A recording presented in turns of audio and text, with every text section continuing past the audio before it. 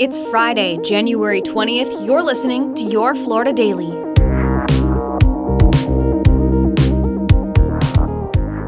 I'm Katrina Scales. The Speaker of the Florida House wants to make school vouchers available for every K-12 student in the state. Today, we empower parents and children to decide the education that best fits their needs. Speaker Paul Renner says the plan would allow voucher funds to be used for tuition and fees, transportation to public schools outside of a student's zone, and homeschooling. This is really about making sure that there's increased competition, and we're always striving to do better. And I like the word thrive in this school because we want our kids to thrive. Democrats are criticizing the bill, calling it an attack on education that will take away funding from traditional public schools. Supporters, though, argue the state is spending more money than ever on public education.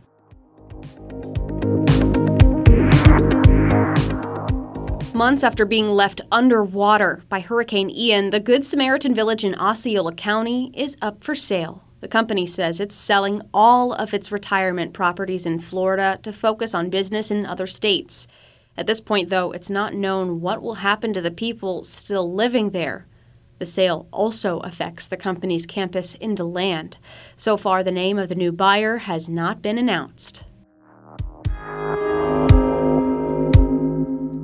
And this weekend marks the final time visitors to Walt Disney's Magic Kingdom can ride Splash Mountain, at least in its current state. The iconic log flume water ride is getting a makeover. Starting Monday, crews will begin work to change the attraction to Tiana's Bayou Adventure. It's based on the movie The Princess and the Frog.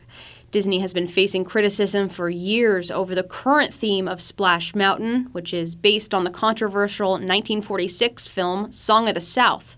The new ride is set to open in 2024. You can find these top stories along with breaking news, weather, and traffic all day on clickorlando.com. And now, a completely random Florida fact.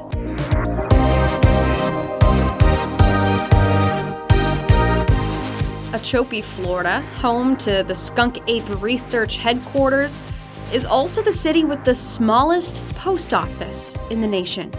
Okeechobee used to be a tomato farming community back in the 1920s, and after the original post office burned down, residents used an old storage shed to house mail, which now serves as an active post office. Your Florida Daily is produced by News 6 WKMG in Orlando. I'm Katrina Scales. You can subscribe for new episodes wherever you like to listen.